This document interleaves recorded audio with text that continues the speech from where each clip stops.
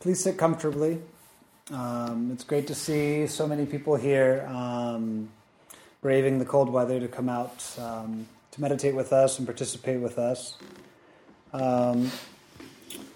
So this is the first Dharma talk I've given, which I'm both excited and a bit anxious about, of course. And it's going to be about the literary figure, based around the literary figure Don Quixote. Because Mado, our resident teacher, a few months ago, mentioned to me that she had gone to see a musical production of Don Quixote and found some very interesting philosophical things in it. And since I study Spanish literature and spent a couple years living in Spain, and I'm one of the few people I know that have made it through all 1,000 pages of Don Quixote,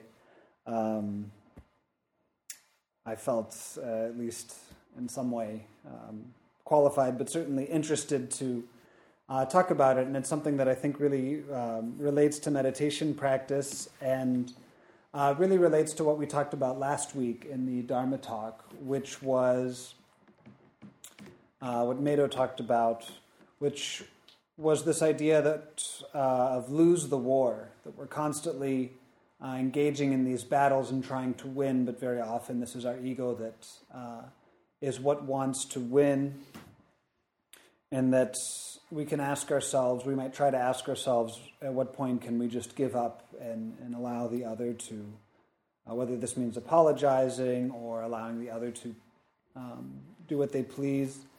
And a big part of this was also the stories that we generate, the stories of I'm fighting this battle, and I need to continue with this behavior, with this course of action.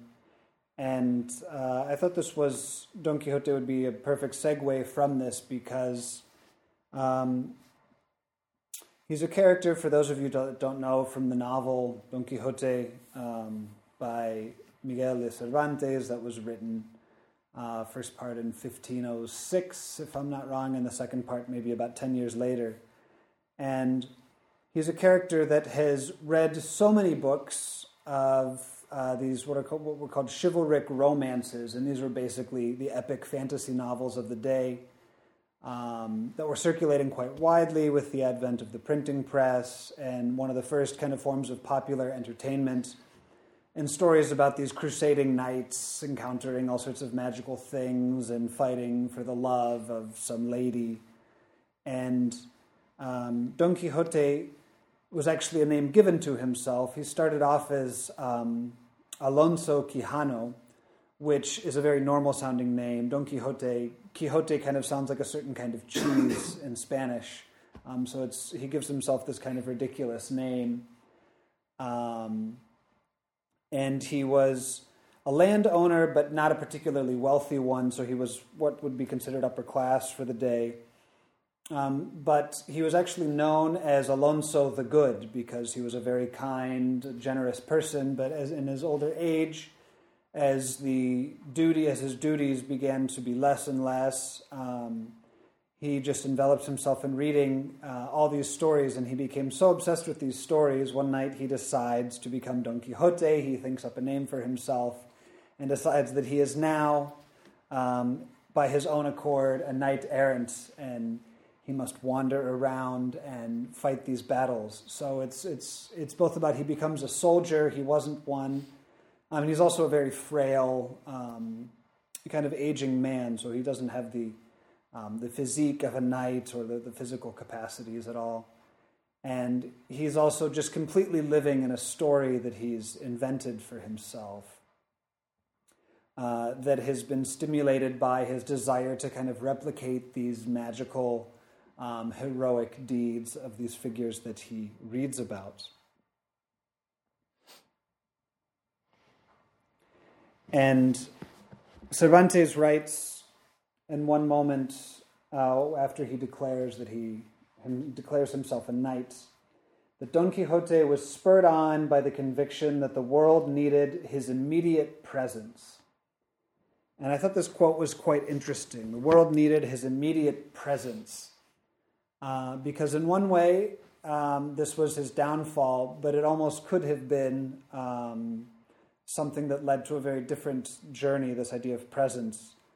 And I think the problem here, and one that, to start relating this to a meditation practice, is that, or a part of some of my beliefs and why I meditate, is we have this, we're constantly given this idea that we have to intervene, and that improving the world is a matter of intervention, that we need to immediately take action constantly. But for me, when I began my meditation practice, I realized that there maybe is an enormous benefit to doing nothing and sitting and meditating, that the world doesn't necessarily need you to do, it just needs you to be. And sometimes that being is enough without this desire to intervene. Because so often this desire to intervene is a story of our ego that makes us into a hero and makes us into something we're not. And so it calls for a different kind of presence. The way that Cervantes is writing about immediate presence here is that Don Quixote imagined that he had to go off on these missions and start rescuing people and fighting against evil lords and evil wizards and rescuing women from towers and these kinds of things. But that perhaps the world does need our immediate presence in a very different way of just being present without the story, not intervening, trying to find a way to not intervene.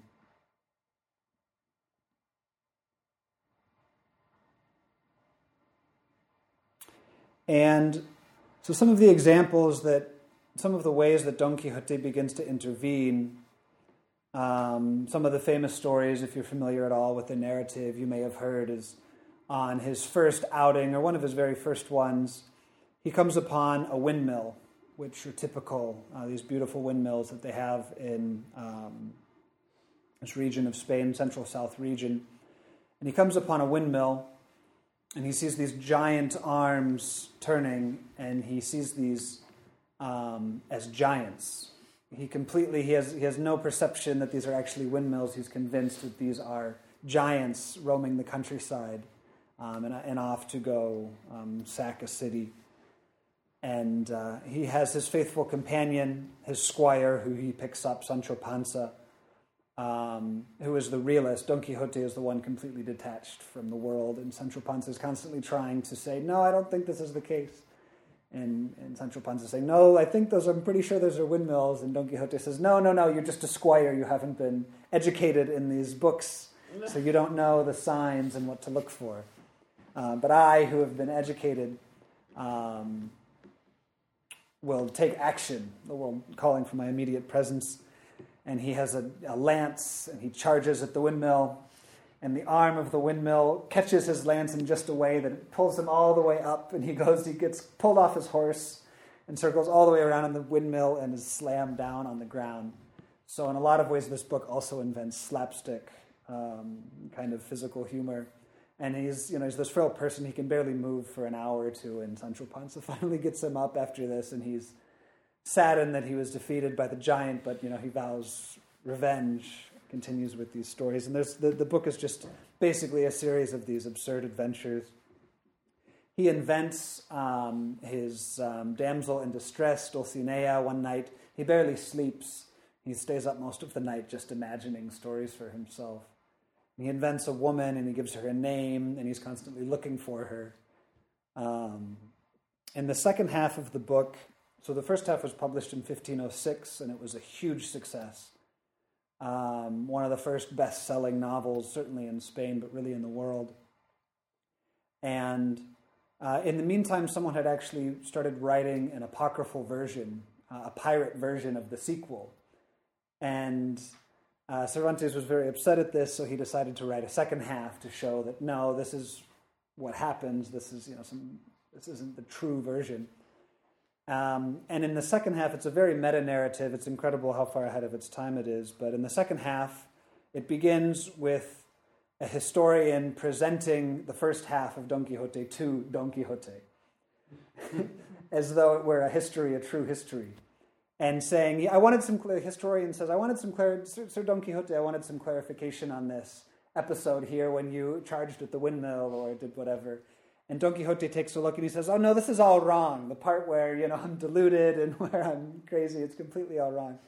So even when confronted with the story, it's all wrong. And in the meantime, in the world of the narrative, in the second half, Don Quixote has become famous for his funny adventures. And the second half largely consists of people inventing games for him to do and quests for him to go on. Or he comes upon a castle and they've heard of this hilarious Don Quixote figure, and so they invent a quest or they invent something. And I thought this was really interesting, the way that he becomes encouraged to replicate this mad behavior. And by the way, the book is very much a criticism of these chivalric romances and these fantasies. Don Quixote is not.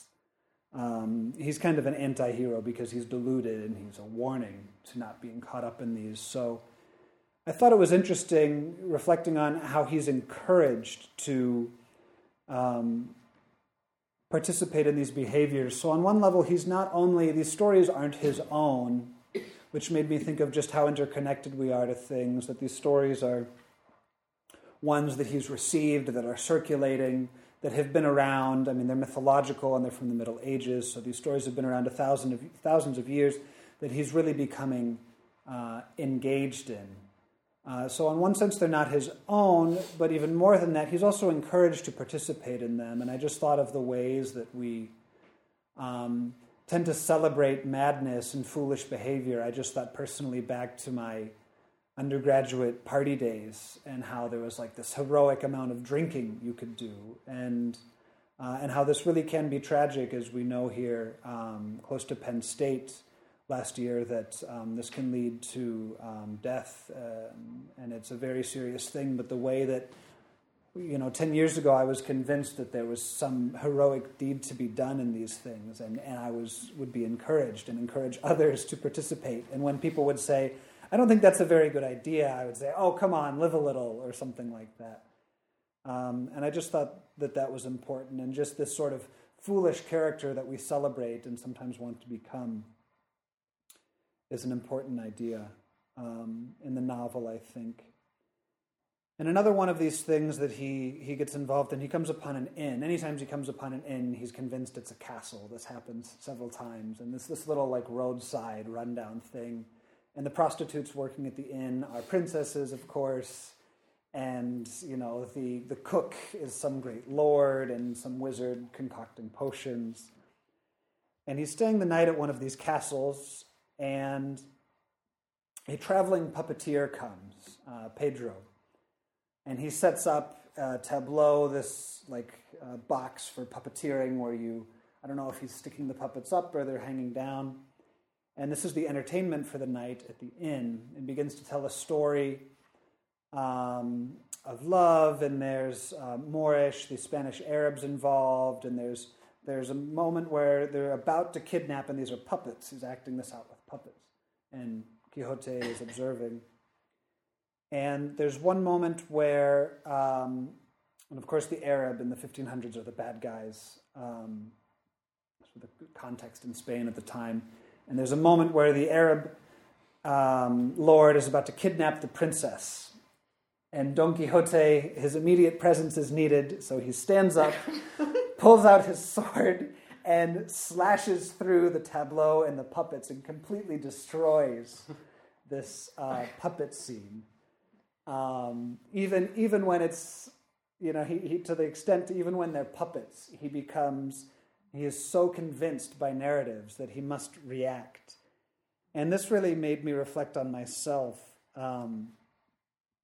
and the way that I react to, and I think all of us do it to a certain extent, but I'm pretty good at it myself, of getting involved in narratives and confrontations and a lot of conversations in my head with people.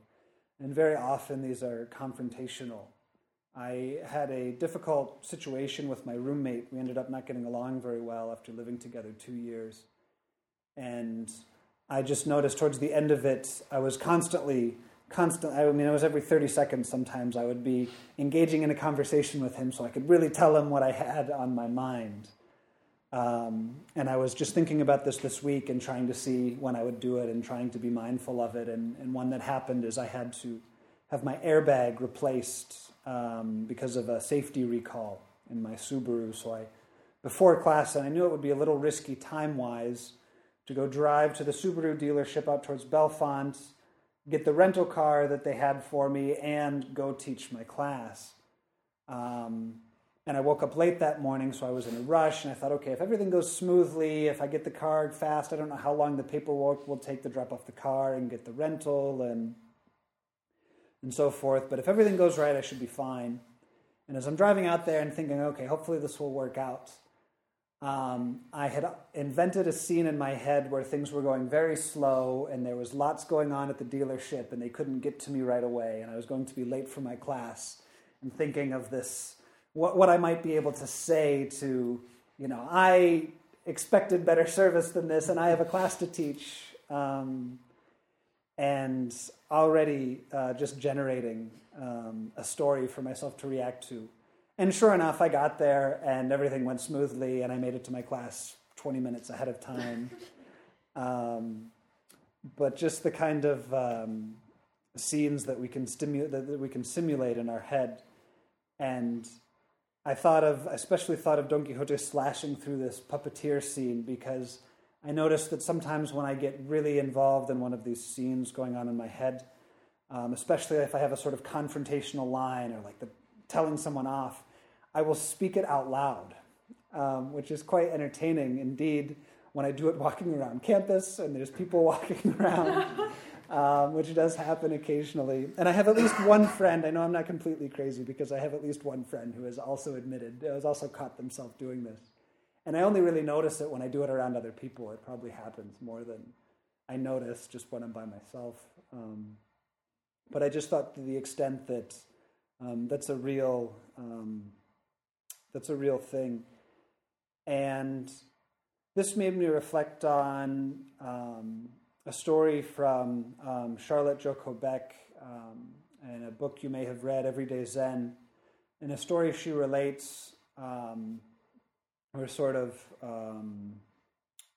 anecdote or an allegory, in which, imagine you're out on a lake kayaking on a foggy morning, and you're just peacefully in your kayak moving along, and all of a sudden a boat comes drifting at you and bumps into your boat and gives you a shake. It's just another rowboat, not something big, and gives you a shake, and you start swearing, "What is this? What the hell is it? What the hell are you doing? Look where you're going. It's foggy. You need to be careful."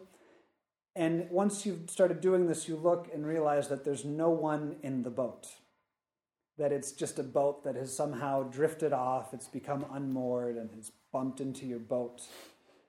And you're venting and reacting your anger at this empty boat.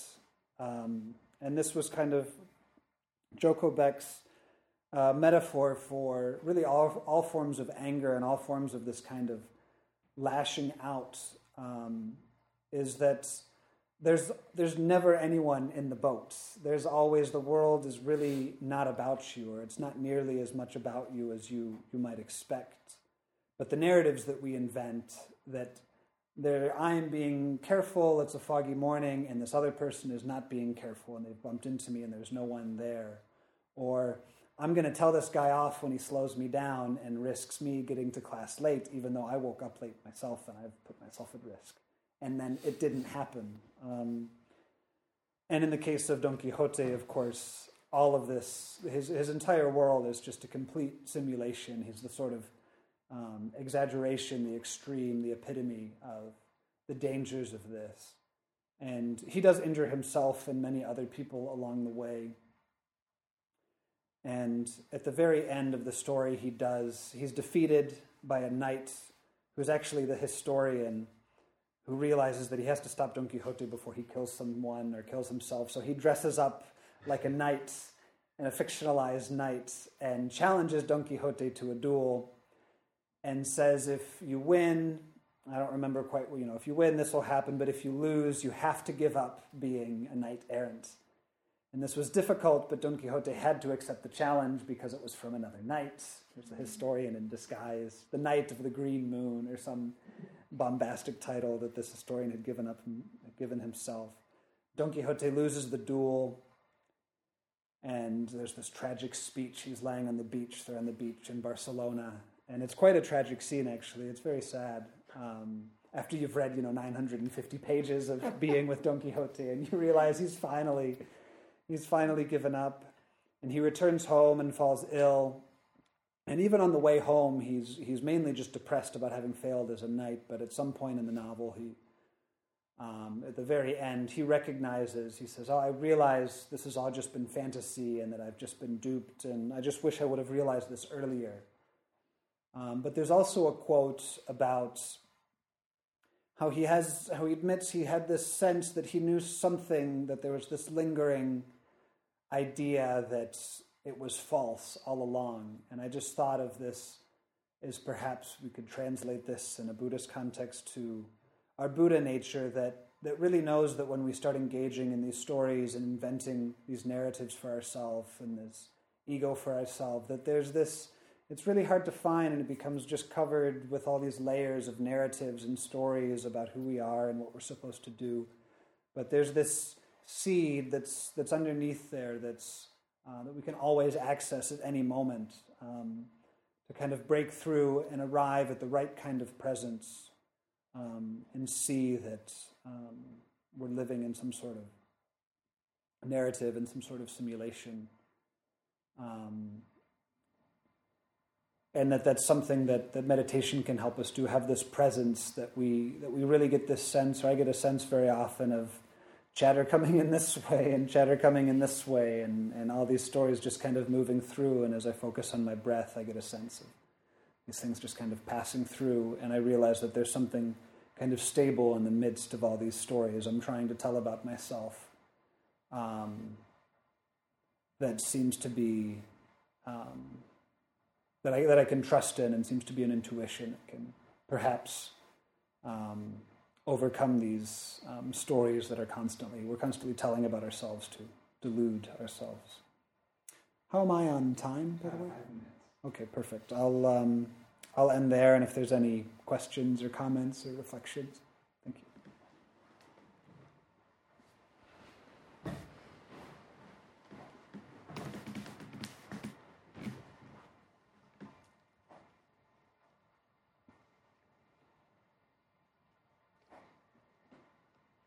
You. I'm wondering how the bodhisattva who takes a vow to save all beings, and those of us who have received precepts, take a vow to save all beings, and that sounds a little bit like Don Quixote. And I've always felt like, what does that mean? I can't save all beings. But Don Quixote might have felt that way, and there must be something to it. Because we do speak about the bodhisattva, and the bodhisattva dedicating his or her life to caring and saving damsels in distress and others. So what do you make of that connection? That's a great question, interesting reflection. This idea kind of popped into my head last night about the narrative, not quite about the bodhisattva, but about just the narratives we have of, why we meditate and so forth, that you discuss quite a bit, and I think I would approach the same thing, is that we should always be critical and always be questioning that you take the bodhisattva vow, save all beings, great. But, you're saying you've always wondered what that means. To me, that's a bit of a way perhaps protect against this, because there's no moment where Don Quixote reflects on, am I really capable of this? There's no really self-awareness. And I would also, I think it's something that raises a flag about that very idea, and something that maybe should make us, might make one question that. Anytime there's something, this great purpose, I personally am very skeptical of it.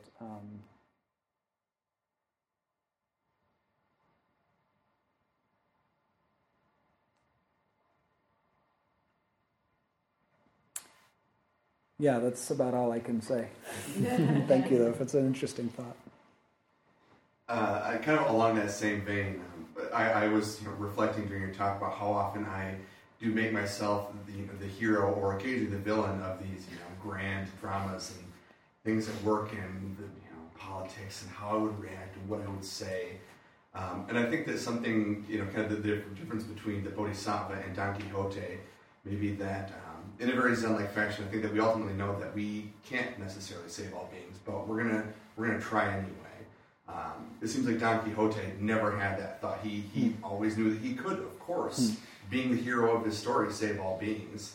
And I think that the challenge of trying to live the Bodhisattva vow is that we kind of ultimately know that we can't, but that's not going to stop us from trying, because it's the trying that's important. Whereas for Don Quixote, it was the doing. And I think that kind of goes back to what Max was saying at the beginning, where we always want to do, we want to act. Being the hero of our stories in the center of our own universe, but not doing something and just recognizing that sometimes it's just being. It's something I'm particularly terrible at, but I think it's a very very good point. Something I'll certainly be keeping with me as I recognize the fabulous stories that I create in my mind, where I am always the valiant hero. So thank you so much for today's talk.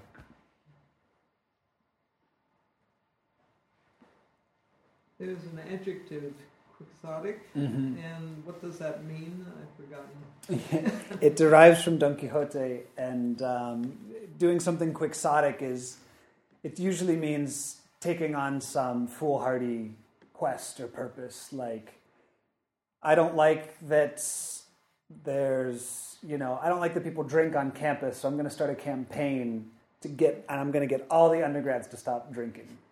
That would be quixotic.